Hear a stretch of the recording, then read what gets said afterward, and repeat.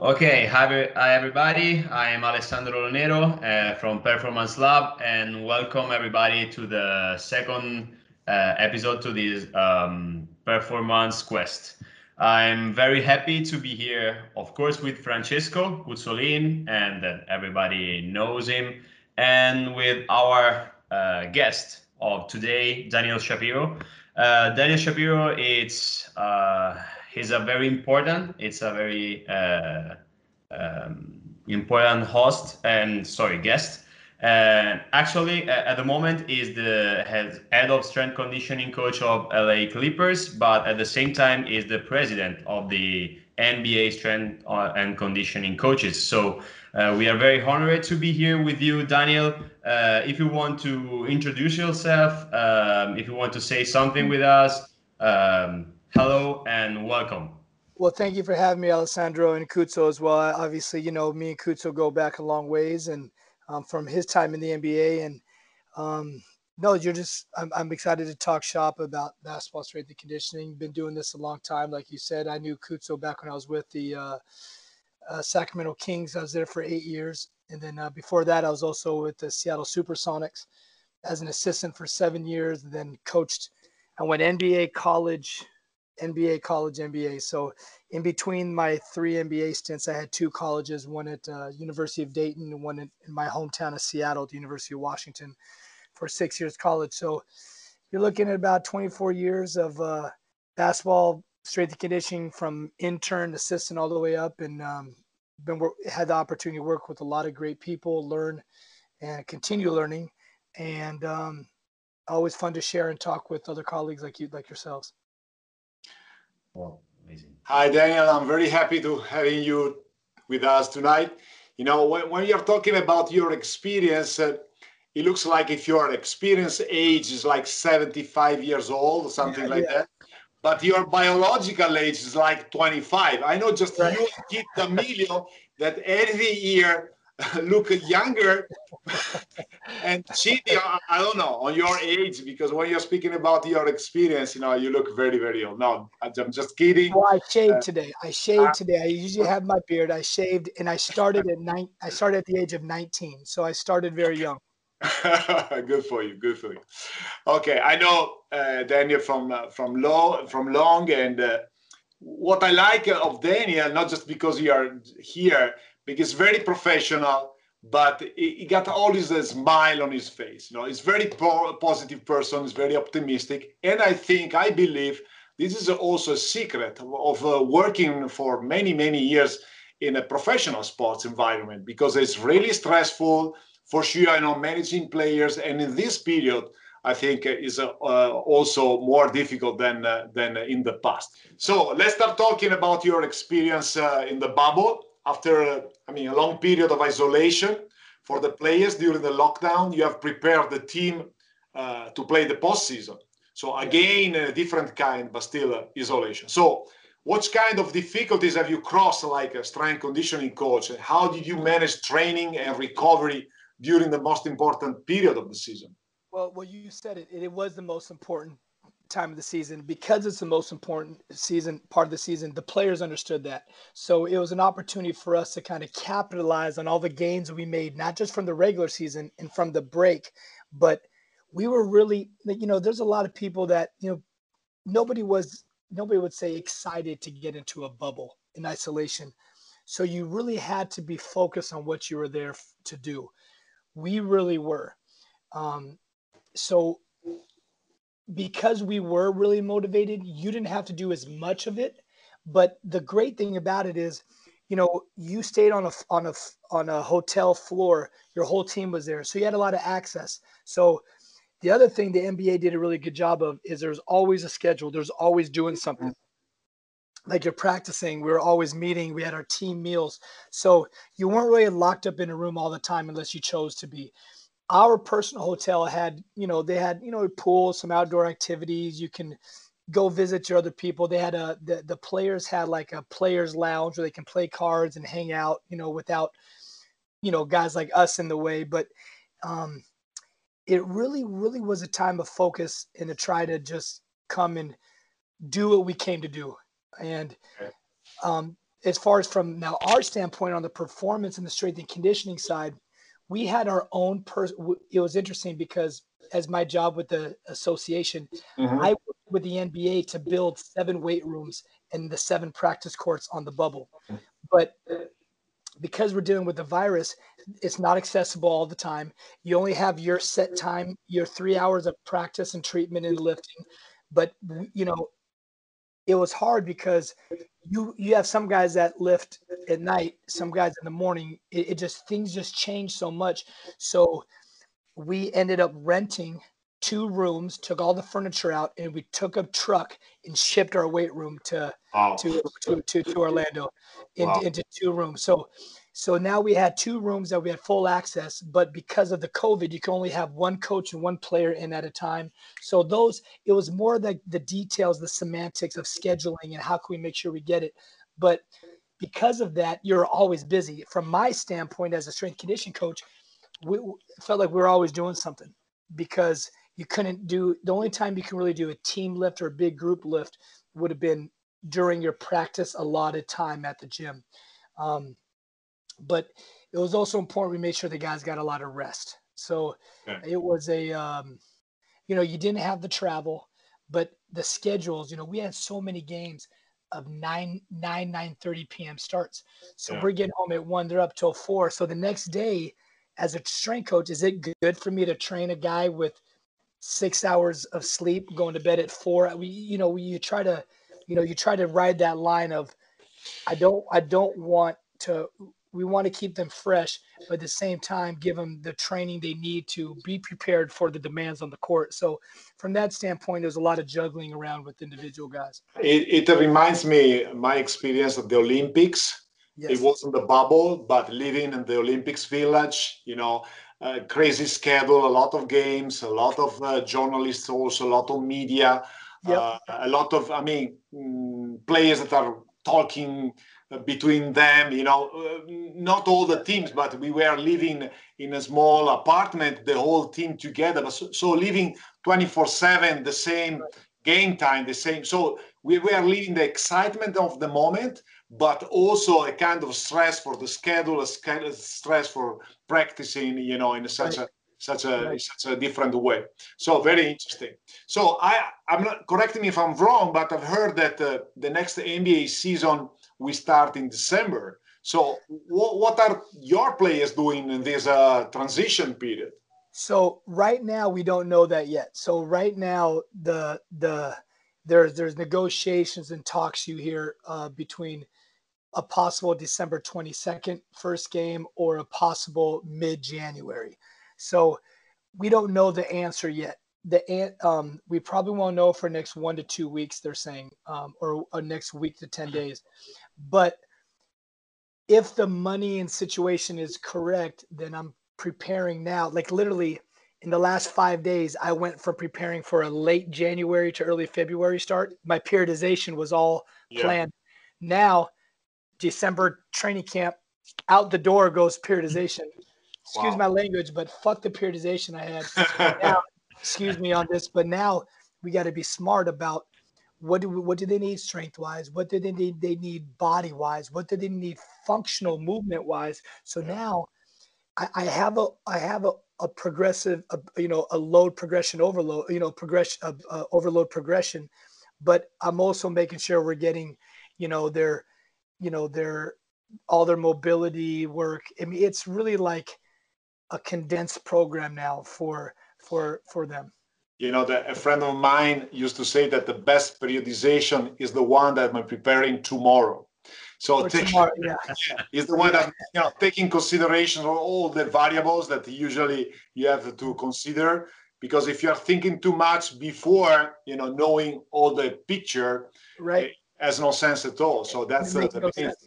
And probably, in my opinion, my humble opinion, I think that working in a specific and individualized way is probably the best periodization, because it's true, you got a team, but you have also individuals with completely different needs. So once again, how you prioritize,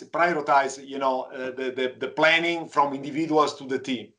Correct, and that's what you're dealing with right now. Is we just got out of our season, 5 weeks ago, and Yeah. we're now getting them through their assessments. So their movement assessments and mobility and strength. So now we want to try to address the needs, the big ticket items as well as we can right now.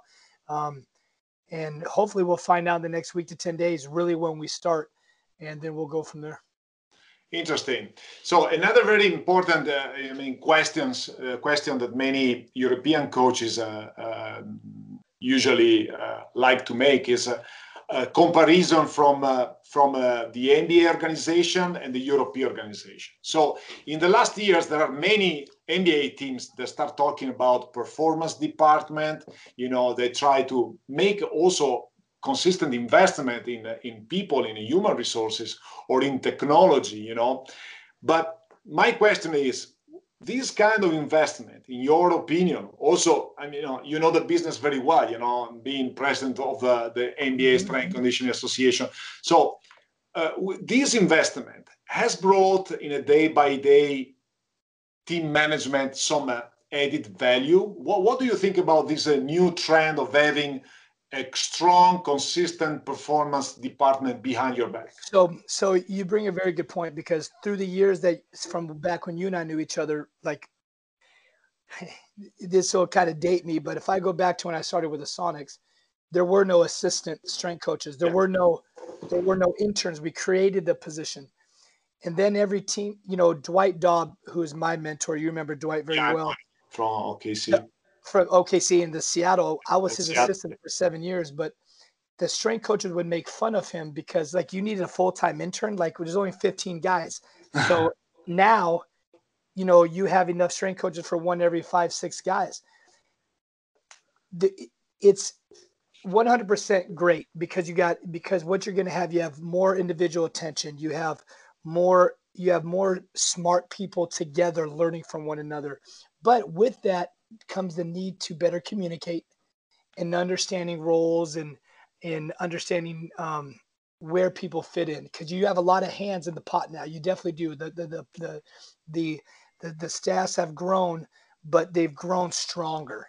So it's I think this high performance model is great because you obviously have now full-time dietitians, you got sports psychologists, you got sports scientists, you have biomechanists, you have physical therapists, you got athletic trainers, you got strength coach, you got so many as part of the big team.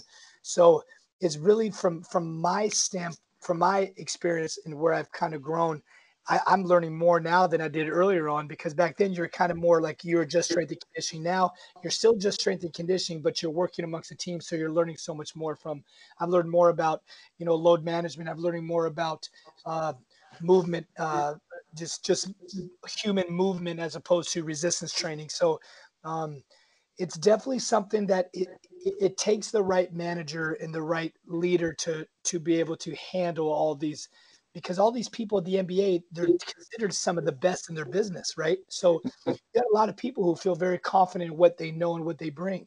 So you got to make sure you're able to manage not just what people's strengths and weaknesses, but you got to be able to manage personalities as well. So it's something that is usually done very well, and we're fortunate here because we have a big. Our staff's grown quite a bit in my 3 years here, and I just introduce you to Todd Wright again. And Todd, Todd's our vice president, and Todd was an assistant coach, head of performance with the Philadelphia 76ers for 4 years before he came here. And he has a very strong background in 3D training, Gary Gray, and strength and conditioning, and where I might be a little bit more of a traditional strength coach from my past. And our blending of philosophies has been, a lot of continual learning, but at the same time, we have so many tools now in our toolbox to address the individual needs of our players.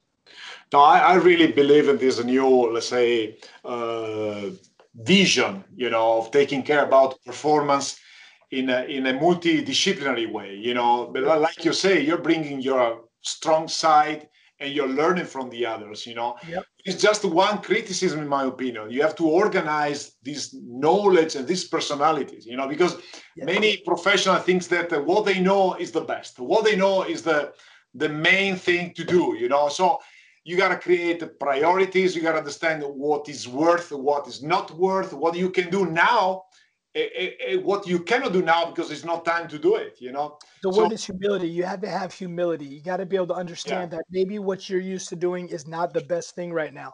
Yeah. And another person's strategy might be better. Yeah, absolutely. So it's not always it's not just question of having a lot of persons, but having the right person in your organization. That's the big challenge.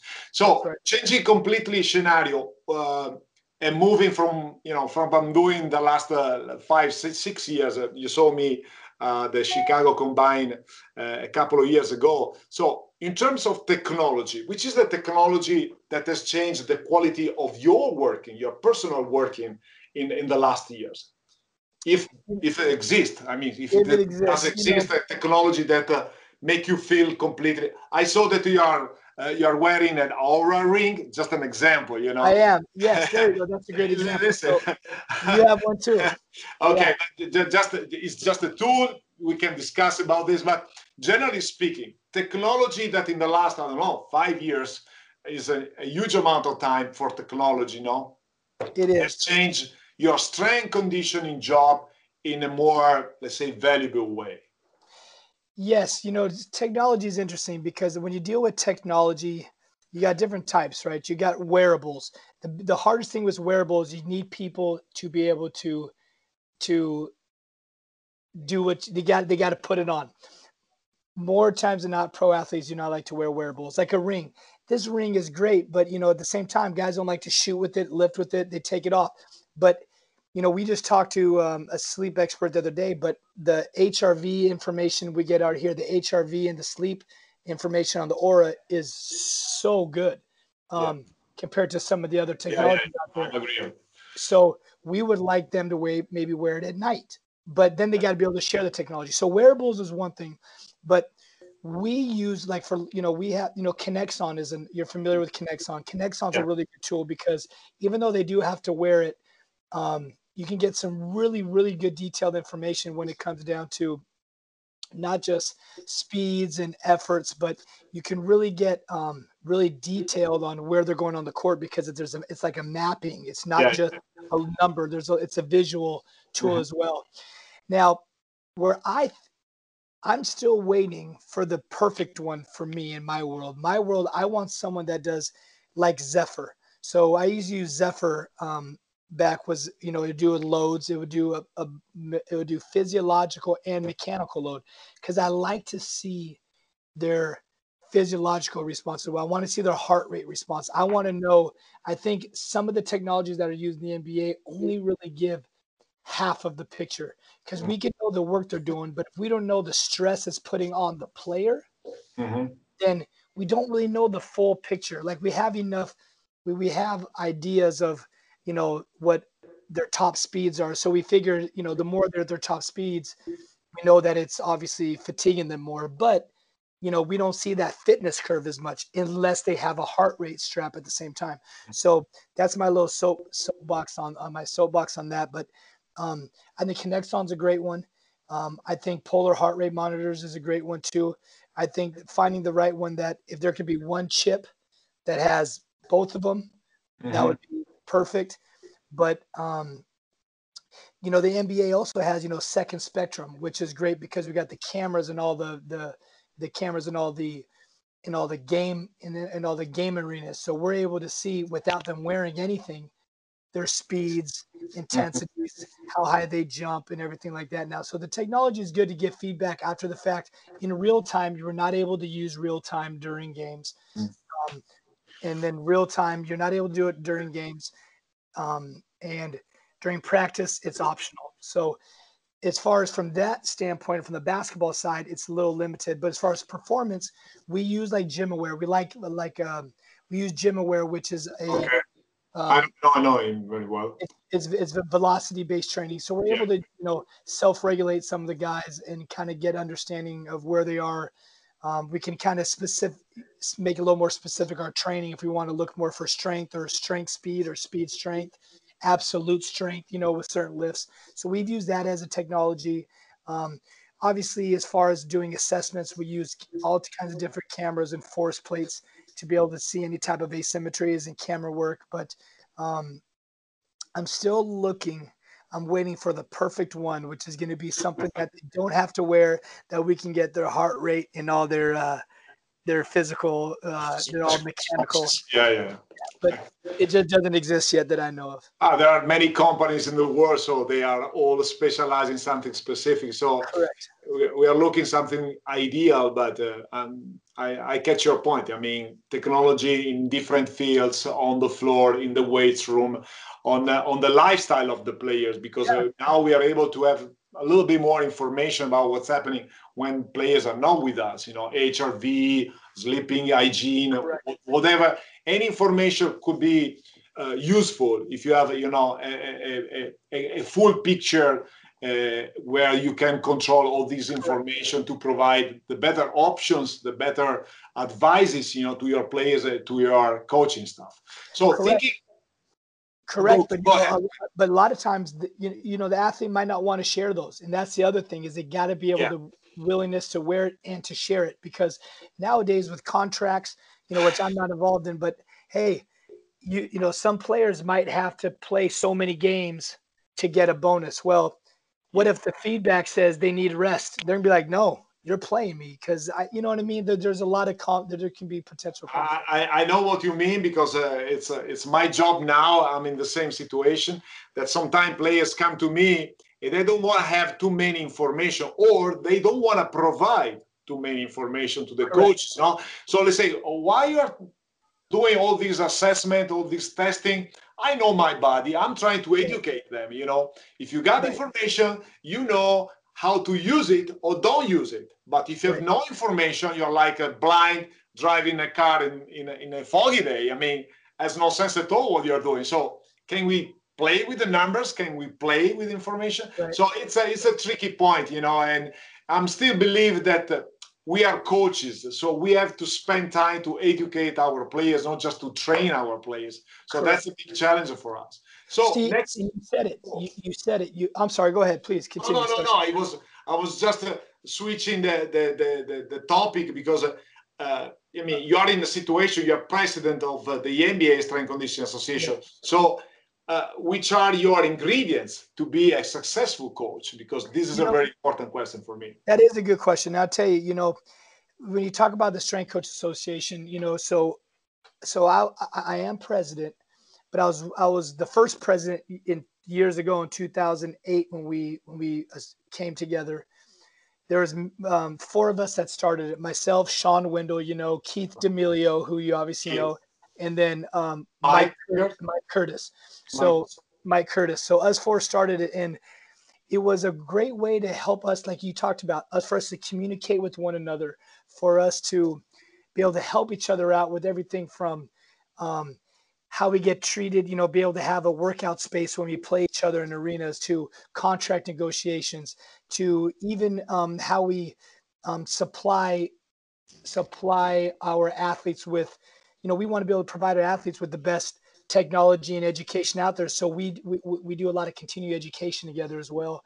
And so from that standpoint, within it's like it's a fraternity, right? It's a group of us to help each other grow as a strength coach professional. But it's also turned out to be an opportunity for others to come and learn from us, and it's a network for others. So when we talk about what it takes to be a great strength coach, from the association, we try to provide opportunities for other strength coaches and for other people to come learn with us, whether it be learning technologies, sharing our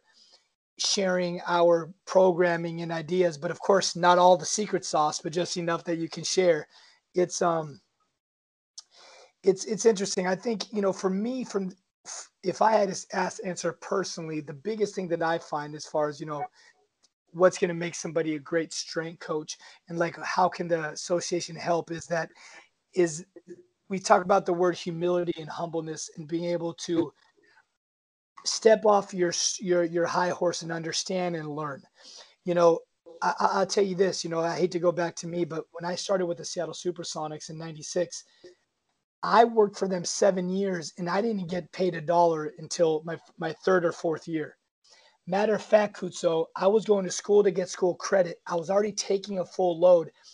So for me to volunteer, I had to get credit. I was already taking a full load, so I had to pay to work for the Sonics. So I had to get a school credit. I already had a full load, so I had to pay to get it. So, but I would never think twice about it. And money was never the driving force to why we do what we do. And for the young people out there, when it comes to getting into the field and getting motivated, those are the things that people have to understand is volunteering, understanding that, we're in this because we actually believe in what we get out of it. And it's not about money. It's about it's about the relationships, but it's about the increased performance and seeing and being a part of something very big. And I don't know if that answered your question, but that was a really big one for me. Is like when I go speak and talk to other young up and coming strength and conditioning coaches, the number one question I always get is, how much money do you make? Yeah, and it's I'm like, that's the worst question to ask. Yeah, I cannot be more agree with you about that, because it's something that I try to teach to my students. Yeah. Because it's so important that you have this humble approach to share knowledge, to, let's say, to improve yourself. If you are working the performance world, you gotta take care about your first performance, your personal performance. So Correct. I try to be a better person, to be a better coach. So it's a life commitment. It's not just a professional commitment. This is the second option. It's never the first option. So when I meet coaches that they are jealous about their knowledge, say, what? There are thousands, millions of people that are doing your job and better than you. So you're jealous because probably you don't believe that your knowledge is good enough. I never found, a good coach with a good knowledge being scary of sharing his experience. I'm talking about the best coaches I've met in my life. They were really humble person. They were ready to share. They were professionally ethic. So if your idea, your exercise, I mention you. If you are, if I get something from this discussion, I says, look, I was talking with Daniel and he taught me this on that. You gotta be, let's say, ethically correct with other people. But I'm mentioning the best person. If you don't want to share, if you're jealous, if you think that your exercises are enough to improve your players' performance, if you think you are the smartest person in the room, probably you are in the wrong room. So this is my feeling. This is the message. Sometimes I know that I'm raw. I'm going straight to the point. But if you don't wanna, it's better to be shy now, and asking before than being, showing your big ego and after crashing yourself because life is gonna teach you how it works. That's right. I'm you got it. You know it. I mean, you've been in this field a long time, Kutso, and you know it. And you've had the opportunity to do it in different cultures in different parts of the world. So you've seen that. So about different cultures. Last question, because I know that for you is a long, long day, and you've been so kind to share with us this time, and I'm so happy to have this chance to talk with you. So tell me, differences between European and American school players in the NBA, like athletes, like players, some secrets behind the scene if you got. Well, I've been fortunate enough, as you know, because I've had I've had international players. I've had the opportunity to go internationally to train some of these players, like I had Gallo, we had Boban Marjanovic, we had Milos Teodosic, just in my time here. And it's interesting, like, I hate to say it, but, there's always a kind of an old expression in the NBA that the Europeans were soft. They always said that they were soft. Now, you know what? I was like, that's an assumption because our game was much more physical here. And I think we were a little bit more advanced in sports performance and weightlifting and this and that at the time. But in my experience that I've noticed with on the performance level, the biggest thing is more the the facilities and the opportunities, when I was spent some time in Serbia and some in Italy, Mhm. the facilities are not like they are here in the States, and the budgets are probably not the. And I'm sure there's great. I'm sure you probably know the top Italian gyms there are, but in your top Italian gym probably is as great as it maybe as top as an American one, or maybe not. But we just have so many more. They're just so few and far between Yeah, in for some sure. of the European countries. So with that comes a challenge, because sometimes you just don't have the as much of the technology opportunity overseas, or you might not have also as much of the education and with the technology, the education, and the opportunity, because there might not be a market for it as much out there. I know when my family's in South America, I couldn't make a living down there being a performance coach, so they just don't have the market for it. Mhm. So um, from that standpoint, I think the players are still tough. I don't think they're all soft. I think not to sound bad saying that. I think it's there's the culture comes into play too, like how they eat, how they rest, the league itself, how many games, how they practice. Like I know European, you can say they're soft, but man, you guys practice twice a day a lot of times. We don't do that here in the States. Yeah, I know. But in my opinion, my experience, we are in Europe. We are spending a lot of time on building and creating players. In the States, what I've seen, having this college experience that's not common in Europe, for example, That's you a big spend a lot of time more to build athletes. Yeah. yes. Okay, so physical preparation is it's a must at the high school. In Europe, Yes. doesn't happen. Doesn't If happen. you're not so lucky to be in a youth program with some professional coaches, I mean, you don't spend a lot of time, to prepare your body to be a basketball player. You said So it. You the said it. no, No, you no, said it. No, no. At high school, we have high schools here. I was just talking to a high school coach the other day. What he's having their high school players do now is is unbelievable. Like I just the facilities and the opportunities and the resources they have for kids at a younger age here is so, because there's so much money in the pros. Every kid wants to be a pro, so every kid wants to get a scholarship. So they yeah, just start so young, yeah, which then comes the overuse injuries. Now you see the itises, the tendonitises, the bursite. absolutely. You see, it comes with it. So So that's they start when they are 14, 15 years old. So before coming to a pre-draft combine, for example, they have right. 4, 5 years of hard professional work in their body. In Yes, Europe, doesn't happen.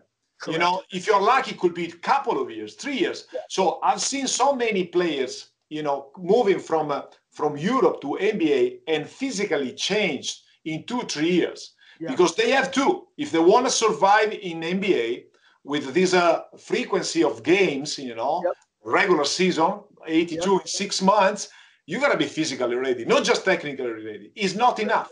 You cannot perform with consistency in NBA if you're Right. not physically ready. It's a must. Yep. Probably could happen during the 70s. It was another basketball, other bodies, intensity of the game. But right now, it's almost impossible. So, Almost impossible. okay. Um, So, It's it's crazy, but it's not changing. It's not changing as long as the the games are the way they are. In college, we call it training age. That's the word is mhm. in college. In the NBA now, you might get a kid that's been in college 1 year or 4 years, and you're going to train them differently according. But most times now, when you get a kid in the NBA, they've got a training age where they've been training so many years, like you said. So you're dealing with young kids, but with men bodies.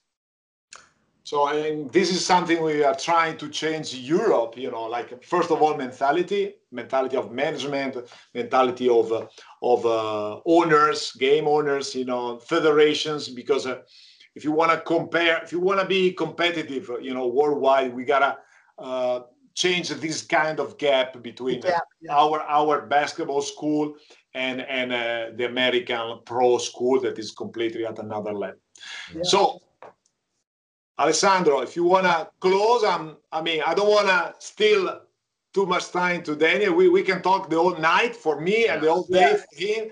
But I think for this podcast is enough. I don't know if you want to make a question to Daniel. Yeah, I would just like to make you a question, if I can steal you just few minutes before greeting, and turn back to the technology subject we've talked a few minutes ago.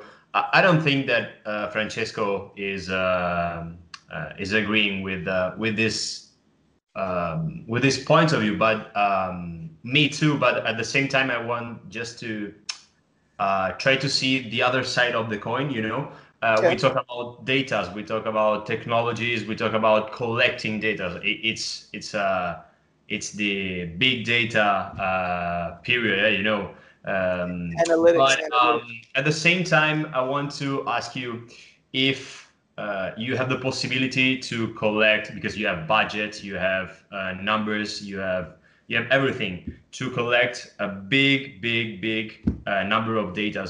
But at the same time, do you think you could, in this way, lose the, we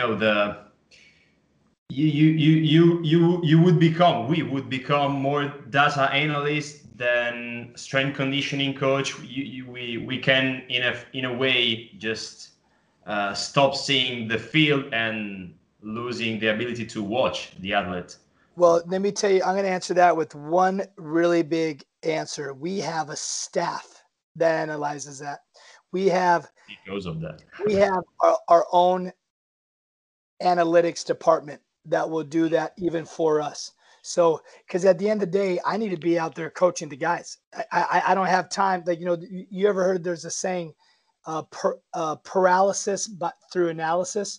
Like, you just sit there and analyze, or you're just paralyzed. You just can't. So for us, we want to take a few key metrics that we want to follow, whatever that might be for the person, and go with that. There's so much analytics that come in. I mean, now it's even watching video and seeing the positions they're in and how do they move on the floor? Are they standing up? Are they sitting down? What percentage? I mean, there's so much analytics that goes in, but they do a good job. They know our job is performance. So the analytics department will work with, the basketball minds and say, we got to, they'll notice that this guy's not doing, let's say he's standing upright 48% of the time when he's in the key during, you can break it down however you want. Well, they'll come to us and be like, hey, we got to improve this, and we'll see the film. So, we see the games, but we're not analytics. Like, I'm not an analyst. We have people who would do that for us, which is great because they're very busy, and we'll use that. But like something like GymAware, we have instant feedback. So from there, I don't need to really go back, in between sets and go study much. I know that he did or did not hit the speed I want to go. I can either adjust the speed or adjust the weight, and we go to the next set. Yeah. Nice. Yeah. Thank you, Daniel. Thank you for your time. You're always, a very great person to stay in touch and to share ideas. And you're a very humble person. So I love this time, and I wish you all the best for the upcoming season. And, whenever it is. Won't be easy for all of us, to work in professional sports. I've seen your assistant walking around with a mask and training such a difficult situation. But we are a sport person, so we know what does it mean to sacrifice ourselves and to challenge ourselves. So hopefully, it's just question of few months, and we're gonna have our life back. So that's my greeting. That's what I really believe, and this is what I want to share with you from my heart. Man, well, I do appreciate you, Coot. So it's an honor to be on here with you guys. I hope we're all back. Everybody stay healthy, and hopefully, and sooner than later, we're all back to regular lives again, and we have fans, and we can not have to wear masks around everybody, and just more important. We can hug each other like we can hug each other. If I see you now, I'll hug you anyway, Coot. So I trust you. I'm going to hug you. Thank you, Daniel. Thank you very much, Daniel. Thank you, Alessandro. Wish you a good night from me and from all the Performance Lab staff. See you on the next episode. See you in the next episode. Bye. Be well.